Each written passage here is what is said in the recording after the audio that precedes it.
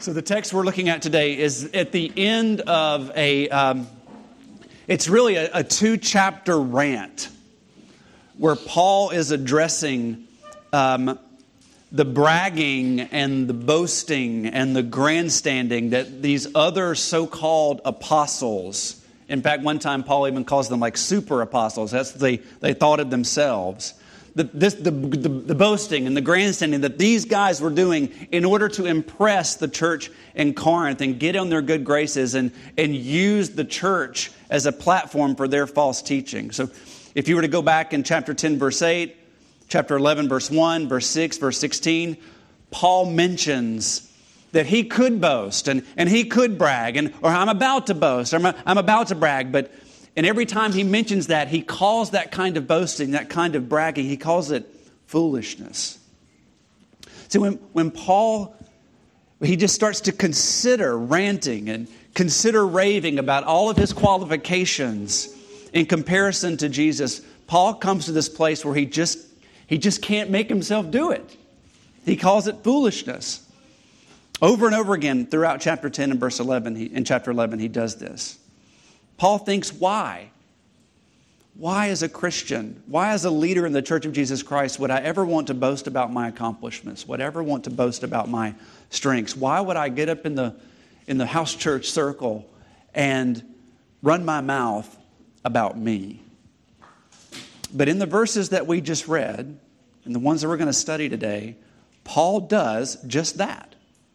He ticks off all the ways that he could boast like these super apostles. And all along the way, he reminds us this kind of talk, this kind of boasting, this kind of bragging, it is foolishness for Christians. See, Paul knew, we know this now too, but Paul knew in the moment that he was in no way inferior to these false teachers. But to prove it by stooping to their level and boasting about himself was contrary to the very gospel that he preached. So he was loath to do the thing that they were doing. But in our passage today, he figures out a way to do it. He figures out a way in this letter to show the Corinthians and prove to these so-called apostles that he is superior to them. And he does it in ways that they can understand. And he does it in a way that makes much of Jesus and not himself. That's what he's doing. So we learn three things in this text, and I would love for you to kind of make a note in your margin. My Bible has 0 margin because the print is so large. So maybe not in your margin if you're like me. Maybe somewhere on your phone, or make a note. 3 things that I want you to pull out of the text today. The first thing is that when it comes to boasting, we're to boast in Jesus, not ourselves. We're to boast in Jesus, not ourselves. Look at verse 21b and verse 22. Paul says, "In whatever anyone dares to boast, I'm talking foolishly, I also dare. Are they Hebrews? So am I. Are they Israelites? So am I. Are they descendants of Abraham? So am I." So you see, Paul asks 3 questions here, and every one of these questions have to do with a person's relationship to the Old Testament. And in all of these, the Hebrew, the Israelite, the descendants of Abraham, Paul is saying that any qualification that one of these so-called false teachers might bring to the table related to being Jewish, Paul has all of those, and he probably has more. There's just no way that anybody could top Paul's Hebrewness. Paul says in Philippians 3 that he was circumcised on the 8th day. He was of the people of Israel. He was a tribe of Benjamin. He was a Hebrew of Hebrews, which means not just culturally, but ethnically. And with regard to the law, he was a Pharisee. As for zeal, he was persecuting the church. For legalistic righteousness that comes from the law, he was faultless. So as far as Paul and these false apostles is concerned, as far as his life and theirs, there is no way that any of them could say that they were more Hebrew than Paul. The name Paul embodied everything there was to be about being a Jew. Paul was thoroughly Jewish. I want you to feel the weight of that for a moment, because in verse 21, he says to talk about it is foolish. The core of who he is, the heart of his identity, everything that made Paul, to brag about that as a means of talking about his position of authority in the church was foolishness. to put any confidence in all of that Hebrewness as a means of justifying himself before men was foolishness. See, when it comes to defining who we are, to boast in our heritage is foolishness. When it comes to defining who we are, to boast in our namesake is foolish. To boast in our bloodline is foolish. To boast in our collegiate pedigree is foolish. To prove ourselves to other means, by any other means is foolishness. Trey's 16. My oldest son, the one that's 6'9", right here in the middle. And he's getting flyers in the mail for colleges. And this week he got one from Ole Miss. He'll never see it. I don't want him to see it because I cheered for Mississippi State growing up. It had a big hottie toddy on the front. This is terrible. I literally just put it in the trash. He's not going. It's not going to happen. Why? Because I associate a certain kind of pedigree to an Ole Miss graduate. Right? Does anybody else do that? Come on. How many of you are Tennessee fans? Raise your hands. Right? No? No. No, they hate to brag. That's right. They're the Mac Davis of the SEC. Yeah. That's awesome. No. But so when you hear that somebody is from a certain school, you associate certain things according to that pedigree where they come from. You know, maybe if you grow up in a small town, you have the name, like the family name that define, like, oh, he's this last name, or she's that last name, and she married into that last name. It carries with it in some community a certain kind of culture, and Paul has all of that as a Hebrew of Hebrews. He has all of that when it comes to his life as a religious person. He has all that, and he calls it foolishness. He doesn't want to boast in the thing that the Corinthians want him to boast in. He puts it all aside, and the reason he calls it foolishness is because he's gotten Jesus. And he would rather have an identity as a follower of Jesus than an identity of all the things that made him who he was to that point. We just read it in Philippians 3:7. Everything that was a gain to me, all the Hebrew stuff that I just read, I consider it a loss. So when it comes to defining who we are and talking about who we are and all those things, Paul says, I'm not going to boast in all the things that could make me me in the eyes of the world. I'm going to boast about who Jesus is and what he's done to make me his. It's a very different view of the self. And so we're not going to boast in those things of the world. We're going to boast in who Jesus is and what he's done to make me me. And the second thing we see in this passage is that we should boast in our defeat, not our victories. Boast in our defeat, not our victories. Look at verse 23. Paul says, are they servants of Christ? I'm talking like a madman. I'm a better one. Isn't that surprising? I mean, if you think about the flow of the passage, I tried to read it with that flow earlier. Don't we expect Paul to say, are they servants of Christ? So am I. Are they a Hebrew? So am I. Israelites? So am I. Descendant of Abraham? So am I. Servant of Christ? So am I. But it's not what he says. He says, are they servants of Christ? I can't believe I'm getting ready to say this. Please don't talk like this, but I'm going to talk like this. I'm a better one. I'm superior to them. Now, Paul doesn't really think that these other apostles are actually servants of Christ. When he says, are they servants of Christ, he doesn't mean literally. He means, are they claiming to be a servant of Christ? Or are they servants of Christ according to the criteria that you guys have been using? But whatever that is, I want you to know that I'm actually a servant of Christ. And because Paul actually is a servant of Christ, you would expect him to start boasting in all of the things that would prove to the search committee at Corinth that he was worthy of being their apostle. Things like, well, I've established so many churches. I've preached the gospel in more lands and more ethnic groups than anybody. I've traveled more miles. I've won more converts. I've written more books. I've raised more money. I've dominated more councils. I've walked with God more fervently. I've had more visions. I've commanded the greatest crowds and performed miracles. All things that are true, by the way, of Paul. And isn't that the sort of list that many pagans back in Paul's day would actually produce, albeit with very different entries? Paul's following a model, a cultural model, so that the Corinthians would understand exactly what he was trying to say. So back in Paul's day, the kings and nobles would write about themselves in that way. Caesar Augustus wrote a eulogy for himself.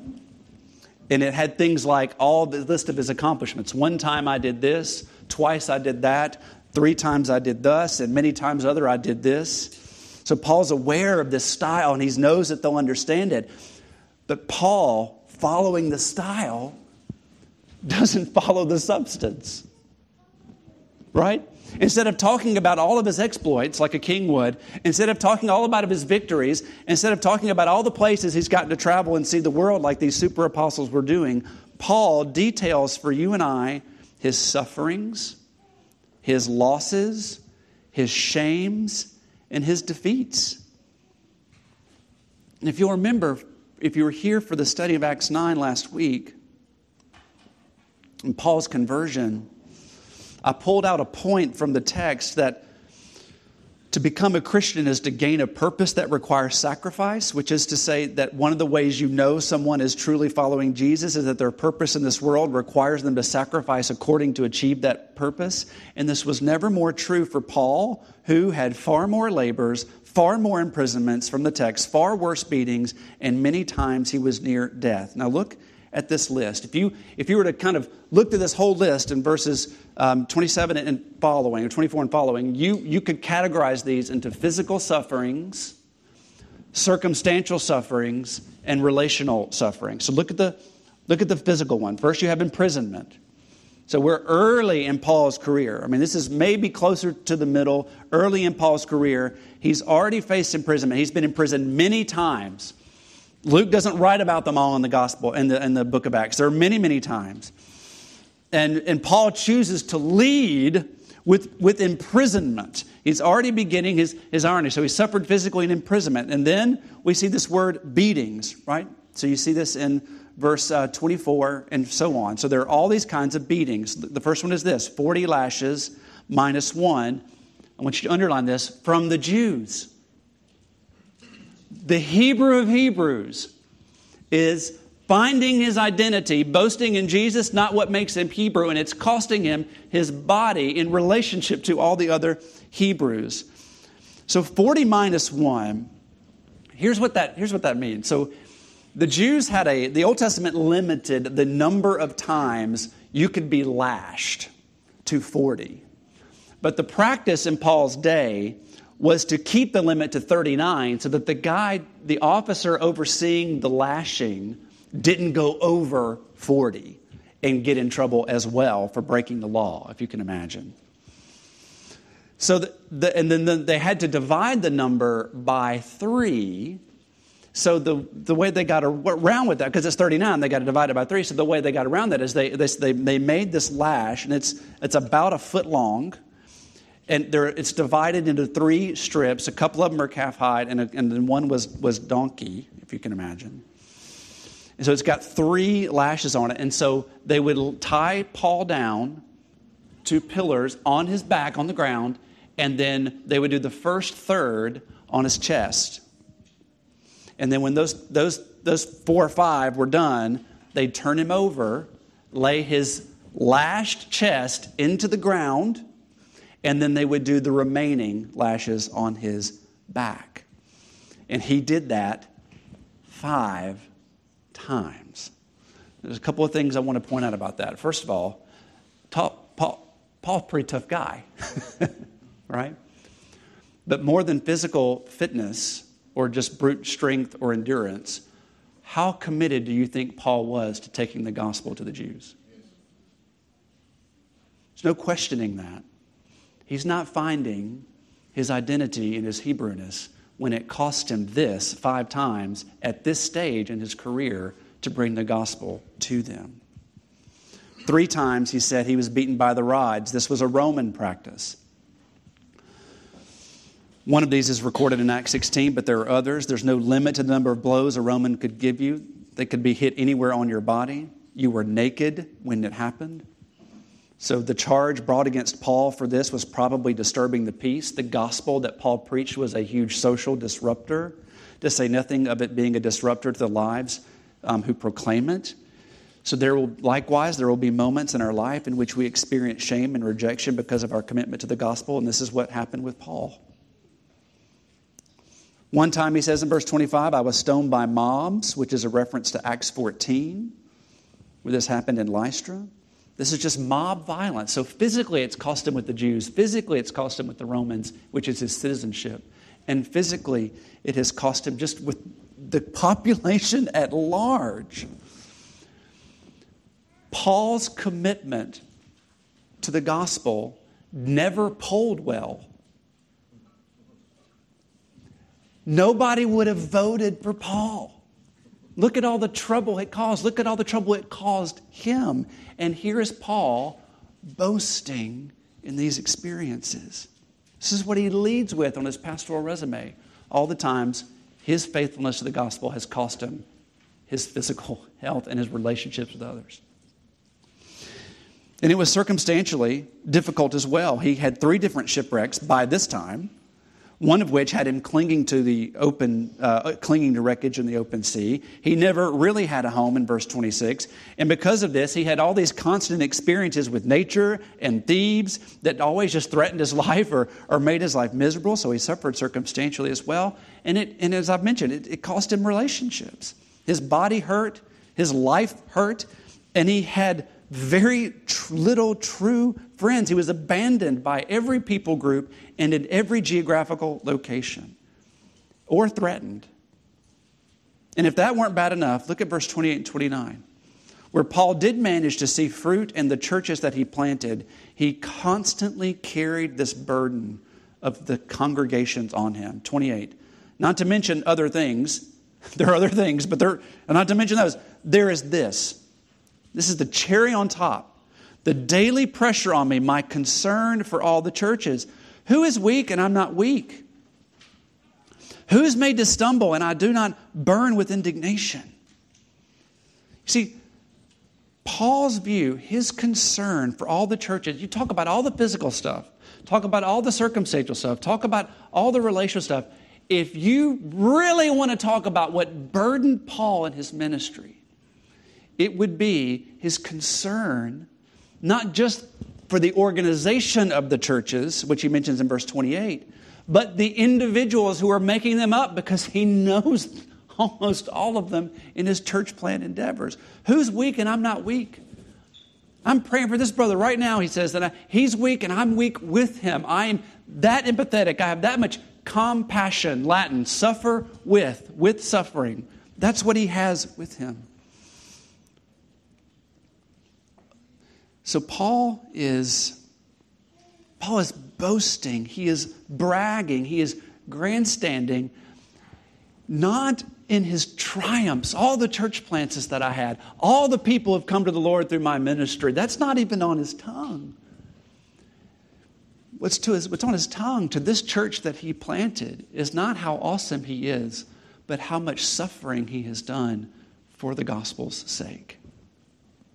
It's ironic. He does all the things that the Corinthians are doing, but he boasts not in who he is or what he's done, but he boasts in Christ and what he's done in and through him. And lastly, verse 30, Paul says, we're to boast in our weakness, not our strength. So Paul has used a lot of irony to reject the criteria of these super apostles. And now in verse 30, he turns in a new direction and he boasts about an event. In fact, your Bible may not even read these two things together. It may separate these verses out in the heading, but I think these all go together. Look at verse 30 through 33. Paul is like this is the end cap of his argument. He said, if boasting is necessary, I will boast about my weaknesses. The God and Father of our Lord Jesus, who is blessed forever, knows I am not lying. And here's the ultimate weakness. In Damascus, a ruler under King Aretas guarded the city of Damascus in order to arrest me. So I was let down in a basket through a window in the wall, and I escaped from his hands. So this is fascinating. Because when I first read this multiple times, I thought, what is weak about this? This sounds awesome. This sounds cool. Like, dude, you got into a basket and you went down what are you, like Tom Cruise going down the building in Saudi Arabia somewhere? Like, this is amazing that you did this incredible thing. This is like, CIA undercover crazy stuff. And What's shameful about this? What is weak about this? It's like a teenager sneaking out of his second-story bedroom late at night, to do something really awesome. What do you mean? Well, two things. Think about how Paul went into Damascus. Acts chapter 9.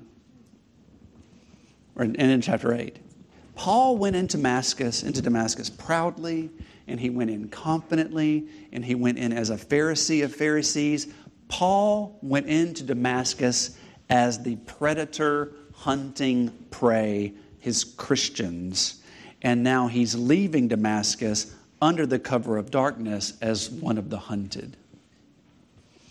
So I think it's quite possible that Paul looked back on this moment as the one in which the last little bit of pride in his life about being a Pharisee, I think that maybe that was the moment where it just left him, when he's in a basket that smells like rotten, dead fish being lowered out of the city wall, the very one that he marched into with great pride and pomp and circumstance on the prowl. And that's where his pride just finally died. That's where he became weak. But the second observation, and this goes to culture and context and just some of the things I just love about the Bible so much. Remember what I said earlier about Caesar Augustus and him having his own eulogy? And one time I did this, and 2 times I did that, and 3 times I did these things, and I did all this other stuff as more. As it turns out, that during Paul's time, one of the finest military awards that you could get as a soldier was called the Corona Moralis. Corona Moralis. And you got this award as a soldier if you were the first one to scale a city wall and enter into the city. And you can imagine all of the things that you'd have to overcome if you were the first soldier to scale a wall and survive the battle, right? And long enough to earn the reward. So now I want you to compare such a person with Paul in this moment. The man who is first up the wall, faces the enemy head on, but here Paul says, I was the first one down the wall in a basket that reeked of fish, and I did it under the cover of darkness. You see what Paul is doing? While all of these so-called super apostles are off showing their ministerial war medals and how they've scaled the walls and fought spiritual enemies, Paul tells about how he ran away in the face of the enemy. Paul was 100% dedicated to proving to the Corinthians how inadequate, insufficient, and weak he was. So what? So I want to share with you 3 practical things and 1 really beautiful thing from this passage. What do we do? Number 1.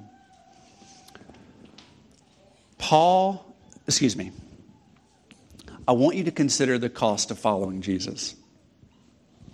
If we don't come from much, if we haven't accomplished much, and we can't impress anybody very much, then giving our lives to Jesus and boasting in Jesus is kind of an easier, no-brainer thing to do.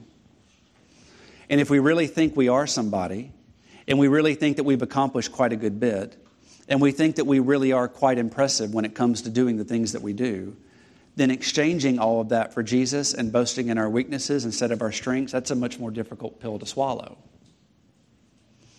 So consider the cost and make the right choice. I would say to you that whatever you think you can accomplish, whoever you think you are by heritage, whoever you think you may be by all the things that you think you've done, none of them compare to the work, life, death, and resurrection of Jesus. And certainly none of them are as comforting and as rewarding and as powerful. Consider the cost. Secondly, we talked about this in our class this morning. We need to be greatly ashamed of boasting about our strengths, about our skills, about our victories, about our training, about our successes, and our productivity, as if we either earned or deserved these things, or if having those things makes us more acceptable to God. He's not impressed if you're awesome. He's super impressed with himself because he is awesome. He is the most beautiful, the most powerful, the most amazing being that's ever created. And we are not ever going to do anything to impress him and make him say, I picked that one based on his works. I picked that one based on his heritage. I picked that one based on his accomplishments. He's never going to do it. So if we have strengths, if we have passions, if we have zeal, and if we have knowledge, and if we do see in our lives us contributing well to society and well to our families and well to the church, we should be very quick never to put our hope in those things or our enthusiasm on our ability to do those things. We should be very quick to be humble and boast in Him, not ourselves. Go home today, after the business meeting, after communion, and go to YouTube and type in Brian Regan, the Me Monster. Or Brian Regan, Walk on the Moon. And you will see a 10-year-old, 4-minute comedic bit that will absolutely elate you and cut you to the heart. That's your practical homework today. Okay? And I think in order to be that practical, we need to believe something beautiful. We need to believe Philippians 2, 6 through 10, because this passage written by Paul reminds us of Jesus, the one who called Paul to live this kind of life. What did Jesus do? You want to know why Paul talked about this, why he lived this way? Because Jesus did the same thing. Jesus, who existing in the form of God, did not consider equality with God as something to be exploited. Instead, he emptied himself by assuming the form of a servant, taking on the likeness of humanity. And when he had come as a man, he humbled himself, becoming obedient to the point of death on a cross. And for this reason, God highly exalted him. And he gave him the name that is above every name, so that at the name of Jesus, every knee will bow in heaven and on earth and under the earth, and every tongue will confess that Jesus Christ is Lord.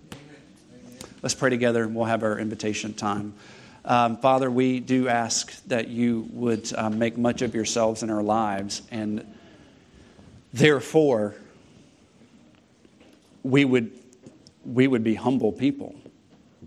That we would be like Moses, the meekest man who ever walked the earth other than your Son, who did not hold his accomplishments and his calling and his skill set or his heritage over anyone, but who very humbly and very meekly and very gently loved others and never thought more highly of himself than he ought.